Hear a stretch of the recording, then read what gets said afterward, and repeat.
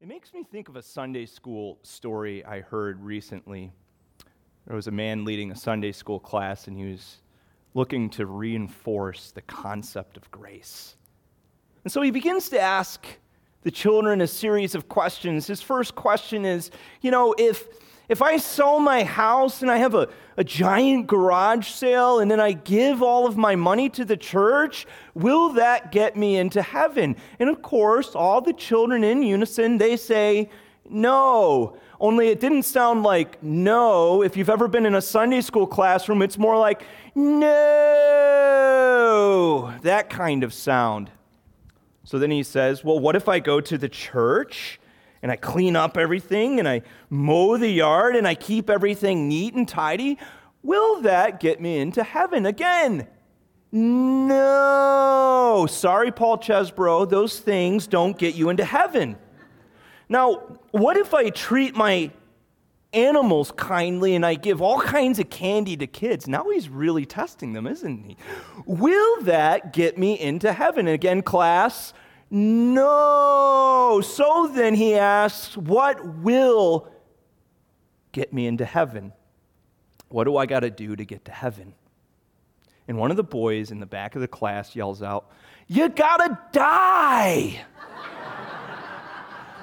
Now, I promise you that didn't happen at this church, and it was not Paisley Kleppel who said that.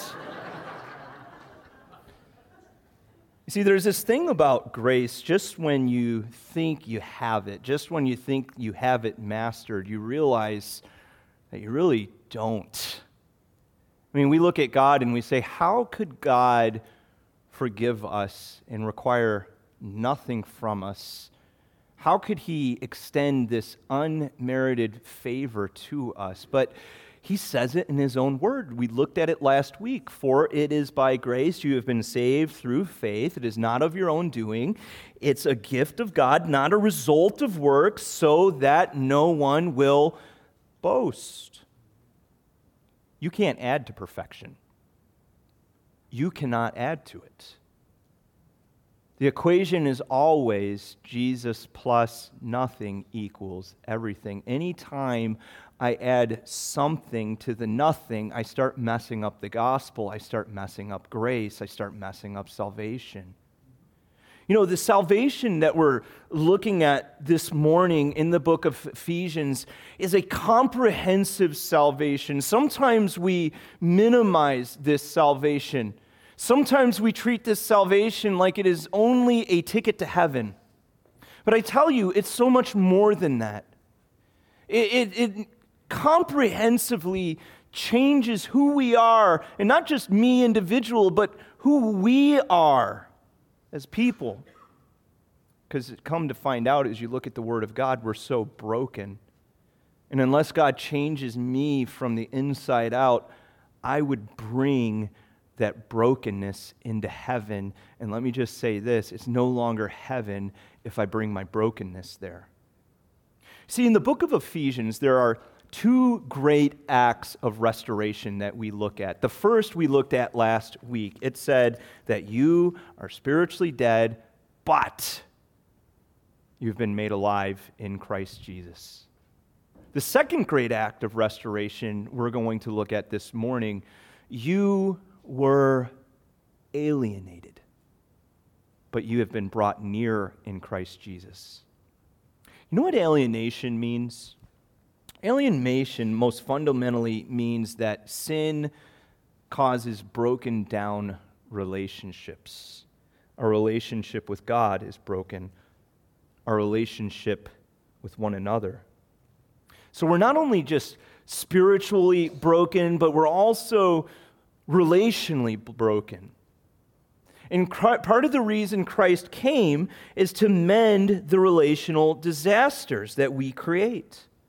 So Paul begins to describe this relational brokenness. He begins by talking about a dynamic of the Gentiles before they came to Christ. Now, if you're asking the question, what in the world is a Gentile? It's very simple. A Gentile is not a Jew. So most of us in this room are Gentiles, according to that definition. Now listen to what he says about these Gentiles in verses 11 and 12. He says, "Therefore, remember that at one time you Gentiles in the flesh, called the uncircumcision by what is called the circumcision, which is made in the flesh by hands, remember that you were at one time separated from Christ, alienated from the commonwealth of Israel, and strangers to the covenants of promise, having no hope and without God in the world." Now notice what Paul's doing here. He's saying that the Gentiles were the spiritual have-nots and that the Jews were the spiritual haves. They had a spiritual leg up in every way. He talks about that in Romans chapter 9. He said, they are Israelites, and to them belong the adoption, the glory, the covenants, the gifting of the law, the worship, and the promises. To them belong the patriarchs, and from their race, according to the flesh, is the Christ, who is God over all. If you're ever looking for a scripture to tell us that Jesus is God, it's right there. Christ, who is God over all, blessed forever. Amen. So what does this mean for Gentiles? Well, spiritually, they're disadvantaged in 5 ways, as we saw there in Ephesians 2. They're separated from Christ, meaning they don't have a spiritual expectation for a Messiah before Jesus came. It says that they were alienated from the commonwealth of Israel. This is dealing with what nation you were born into. The next part says that they were strangers to the covenants and promises. Now think about this. All of those Old Testament promises that you cherish when you read the Bible, like promises like Jeremiah 29:11, "For I know the plans I have for you." Without Christ, those are not your promises. Those are Israel's promises. So then you have no hope, he says. And he says you're without God. Now, the Greek word without God is the word atheos, which we derive our term atheist from. You find in the Bible that a person is an atheist not only because they do not believe in God, but also because they do not believe in the true God. William Hendrickson summarized it in this way. He says, they were Christless, stateless, friendless, hopeless, and godless. That's a big problem. You want to know why? You cannot change where you were born. That's a fundamental fact of life. You can't change where you were born. And there's one nation that God chose to work through, and if you were not in that nation, you did not have access to the spiritual advantages. Now, you might be asking yourself the question, why is God being so exclusive in all of this? But let me assure you this morning, God is not being exclusive by choosing Israel and working through them. You have to understand that one of the ramifications of sin is that humanity became fractured, really fractured. You go into the first book of the Bible, Genesis, you start seeing relationships breaking down at fundamental levels, husbands and wives. A brother kills a brother. There's a guy named Lamech, and he starts bragging that he's killed more people than Cain. They start fracturing into tribal groups, and then you get to the Tower of Babel, and all of these languages and people groups disperse out of Babel. Now, how is God supposed to get into the middle of all of that? Well, he has to start somewhere. He has to start working through a people. The Bible in the Old Testament tells us that the purpose of the nation of Israel was actually to be a light unto the Gentiles. They were supposed to be his people, bearing his testimony, carrying his name. So as the nations watched Israel be blessed, there would be an attractiveness to this, and they would be attracted to Israel's God. But what happened? Well, Israel becomes isolationist, which then means that the Gentiles grew further and further separated from the living God. You see, it turns out that one of the consequences of human sin is human disparity. Okay, not everything's equal now. Not everyone has the same access to the same things as everyone else. I remember watching a video that helped me to realize the reality that we don't live in a world of equal opportunity, equal fairness, equal access. What they did in this video is they took 20 college students and they lined them up at a start line for a 100-yard race. And they told them, run as fast as you can, winner takes all. But before they sounded off the race gun, they started advantaging some runners and disadvantaging other runners. They took one runner and they moved that runner up by 50 yards, and they said to that runner, "You grew up with excessive wealth." They took another runner and advantaged that person 20 yards. They said to her, "You had access to world-class education." And then most of the runners, of course, they were left at the line, or some of them placed behind the line. They sound off the gun, and guess who wins? It's the racer that had 50 yards of advantage. Now, was he the fastest of all of them? Well, we'll never know. Were the runners that were placed behind the line, were they slower than anyone else? I don't think so. They were just unfortunate. They didn't get the luxury of being born into privilege. You know, it turns out, as you think about all of this dynamic, that privilege does give you a leg up, so to speak, but you can choose to squander the privilege, right? We've all watched someone who had wealth, who had educational opportunity, who had intelligence and all of that skills and competence, and they squandered it. They threw it all away. Turns out that you can do that from a spiritual point of view too. You grow up in a Christian home, it doesn't mean that you grow up and you will love God and follow Him. John the Baptist was dealing with this in his own day. He was speaking to the culture, pushing back against this Jewish entitlement that they had developed.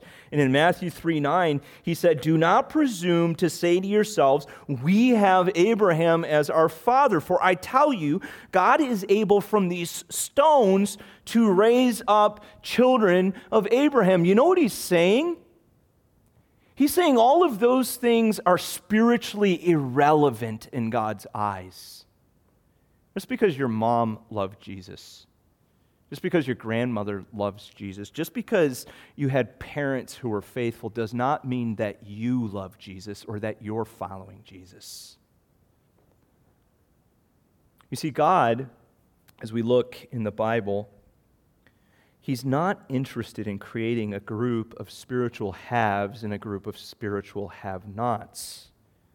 No, God sent Christ into the world to level the playing field. Look at verse 13. It says, "But now, in Christ Jesus, you who once were far off have been brought near by the blood of Christ." So how did He do this? Well, we go into the next verses, verse 14 through 17.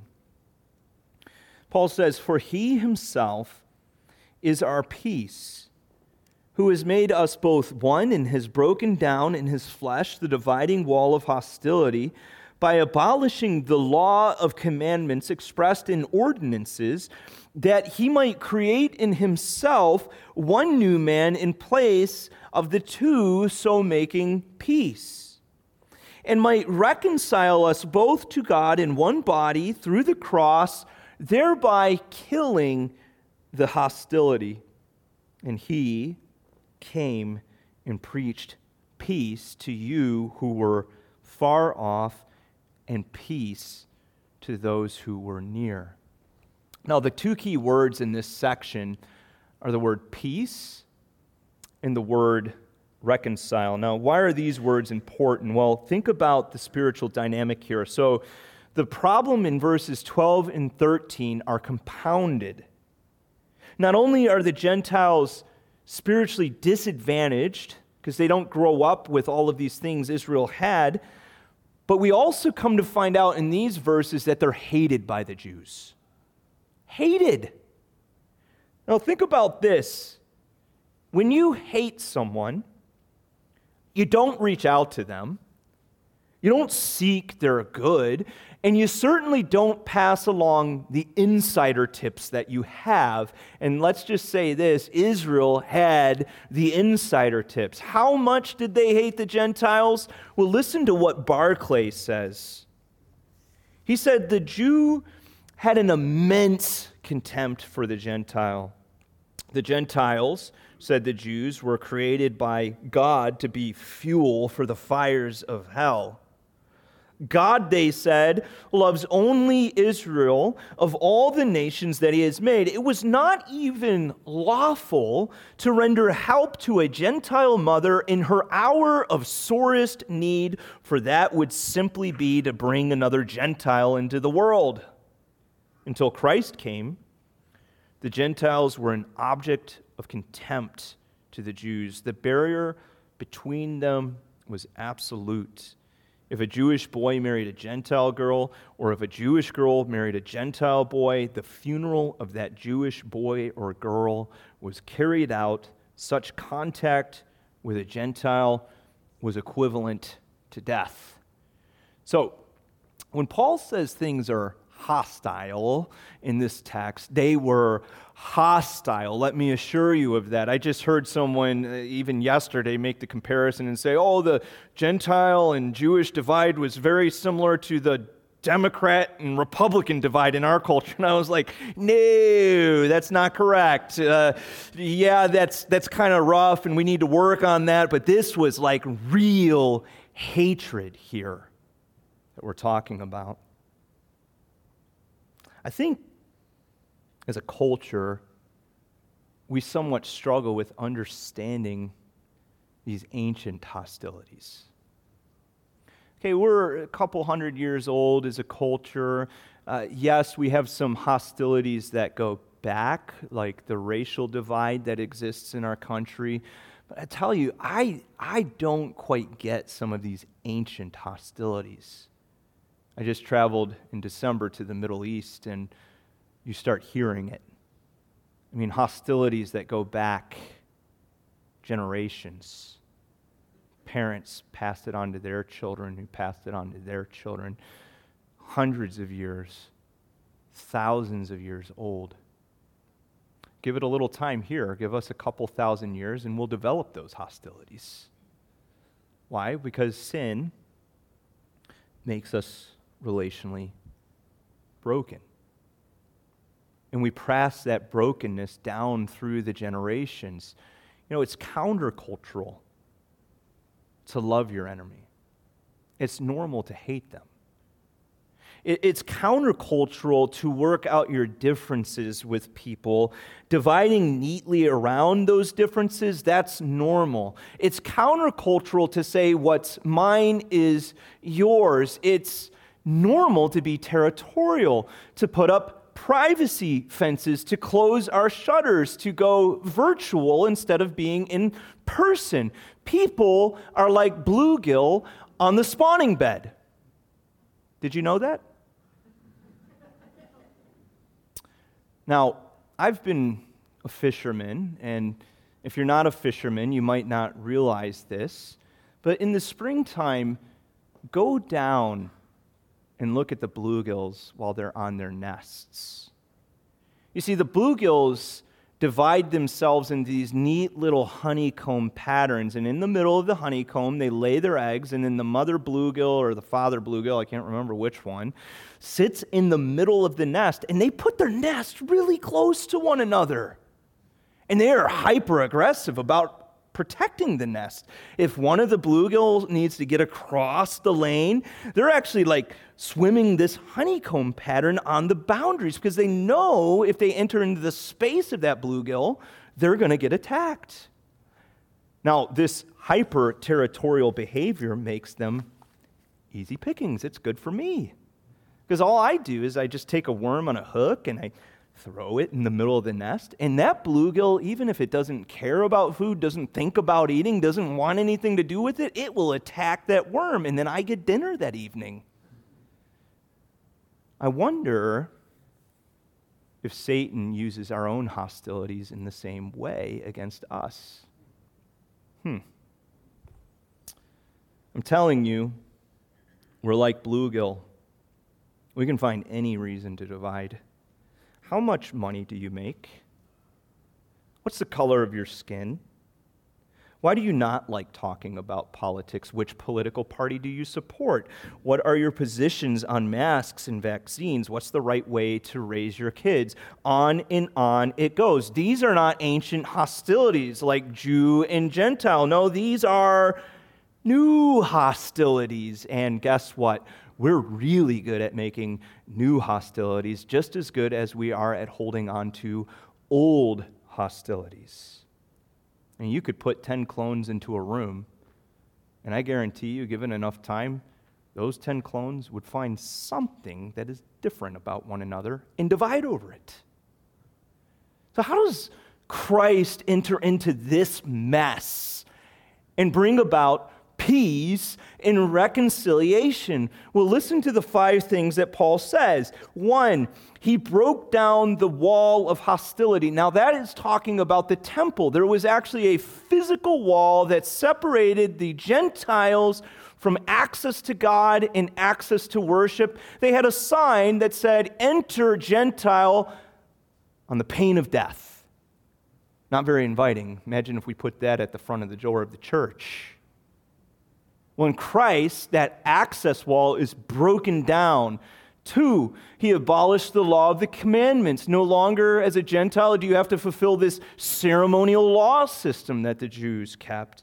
He created one new man in the place of 2. He reconciled us both to God in one body through the cross. 5, he preached peace to the far and the near. Now, the core of all of this is verse 16. Christ reconciled us both to God in one body through the cross, thereby killing the hostility. Now here's a question. How does the cross, an instrument of death, kill hostility? How does death kill hate? Well, the answer is this. The ground is level at the foot of the cross. Your sin and my sin, it was so ugly that the Son of God had to be laid upon a cross, had to expire his life to die in our place. And we all only approach God then in one way. There's no leg up. There's no disadvantage. Doesn't matter how much money I have or lack thereof. It doesn't matter if my skin color causes me to stick out or if I fit in neatly with everyone else. It doesn't matter if I speak a different language. It doesn't matter where I was born, when I was born, whom I was born to. I can only approach God in one way, by the blood of Jesus. I, like you, must believe that he died in my place. I, like you, must believe that it is by grace that I'm saved through faith. Church, if this is true, then what are the outcomes of this cross, this powerful dynamic that Christ brought about? Well, look at the next couple of verses. We'll go to verse 18 and we'll make our way through the rest of the passage. He says, "For through him we both have access in one Spirit to the Father. So then, you are no longer strangers and aliens, but you are fellow citizens with the saints and members of the household of God. Built on the foundation of the apostles and prophets, Christ Jesus himself being the cornerstone, in whom the whole structure being joined together grows into a holy temple in the Lord. In him you also are being built together into a dwelling place for God by the Spirit." You see, the outcome of the cross is the formation of the church. The outcome of Jesus' bloody death is the gathering together of a unique people that become God's universal people all over the world. And what I love about this church is that everything that matters out there makes no difference in here as far as your value is concerned. Are you considered rich out there? Doesn't matter in here. Are you considered someone who doesn't fit in out there? Well, guess what? You fit in here. Does your skin color matter out there? Well, it doesn't matter in here. That isn't to say that diversity isn't beautiful. God delights in bringing about unity in the midst of diversity, and that diversity should be celebrated in here, but it doesn't ontologically matter in here. What does it mean that something ontologically matters? What I mean by that is it doesn't fundamentally define who you are. Christ fundamentally defines who you are. And if Christ fundamentally defines who I am, then I need to know who I am. This is who you are. Ephesians chapter 1, you are chosen. You are adopted. You are lavished with grace because you have been redeemed and forgiven by Christ. You are informed. You know the mysteries of God's will. You have an inheritance. This is an eternal inheritance. And how do I know that this inheritance is going to come about? You were sealed by the Holy Spirit of God. And if that's true, if all of that's true for you, and it's true for me, then verses 19 to 22 start making a lot more sense. We are fellow citizens. We are members of God's family. We are a holy temple. In Christ, we are not many. In Christ, we are one. That's what I call ultimate relational repair. Okay? Jesus didn't come into the world to throw a little Bondo on a car. He didn't want to just slap a Band-Aid upon a critical wound. No, Jesus came into the world to fundamentally change everything. Everything. He gave each one of us a new identity. And we all share in that same identity together. Now think about the implications of that.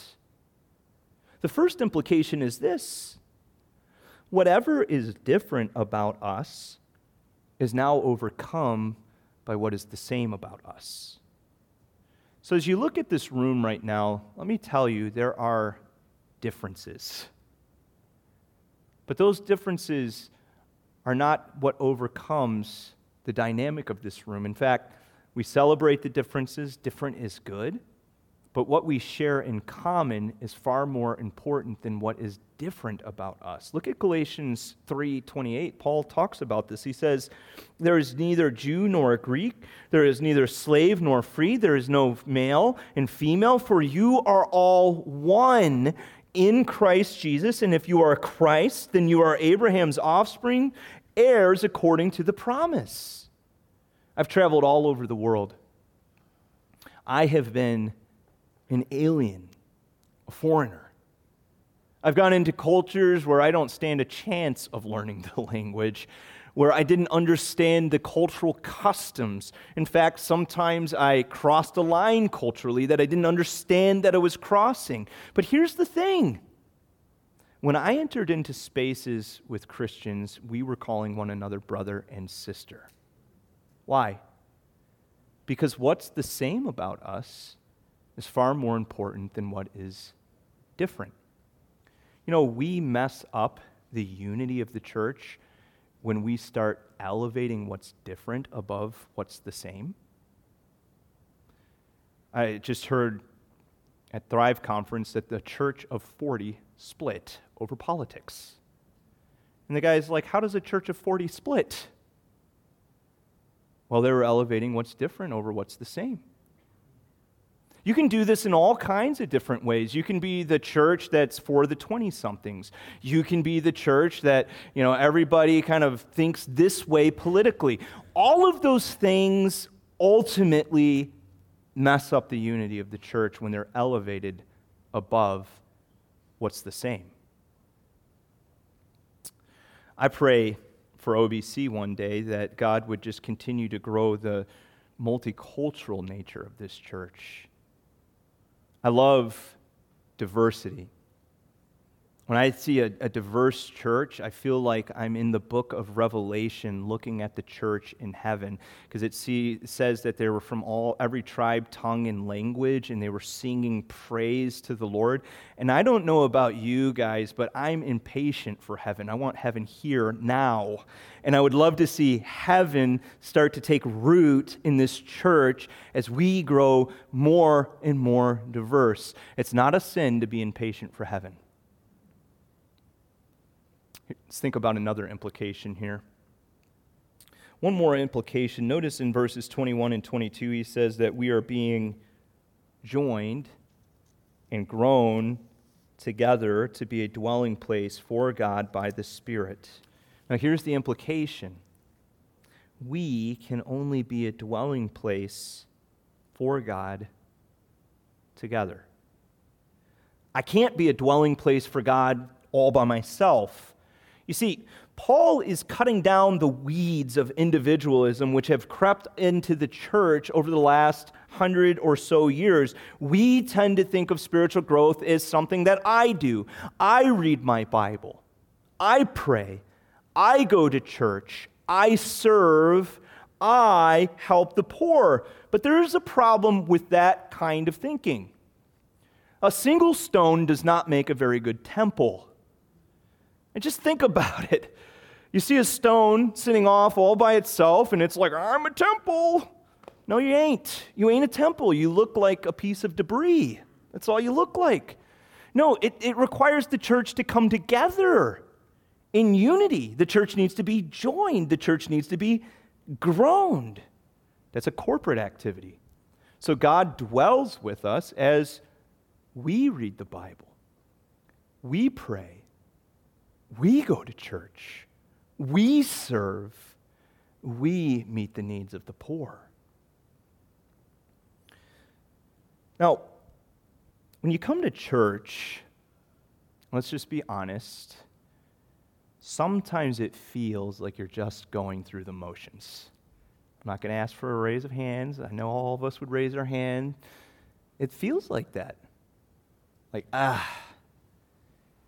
I don't know if I've got it in me this week. I got stuff going on or whatever it is. If you're a parent trying to get the kids out of the house every week, like one of them's running around in their underwear and you're like, come on, man, like we got to get to church. What are you doing right now? You're killing me. You're not going through the motions. No, each week as you come to church, you're actively being relationally grafted and grown and joined together with the people of God. It's a relational dynamic, and relational dynamics take consistency. It takes week after week for these kind of things to happen. That's why in our membership class, I promote this participation point in membership called Every Member, or Every Sunday.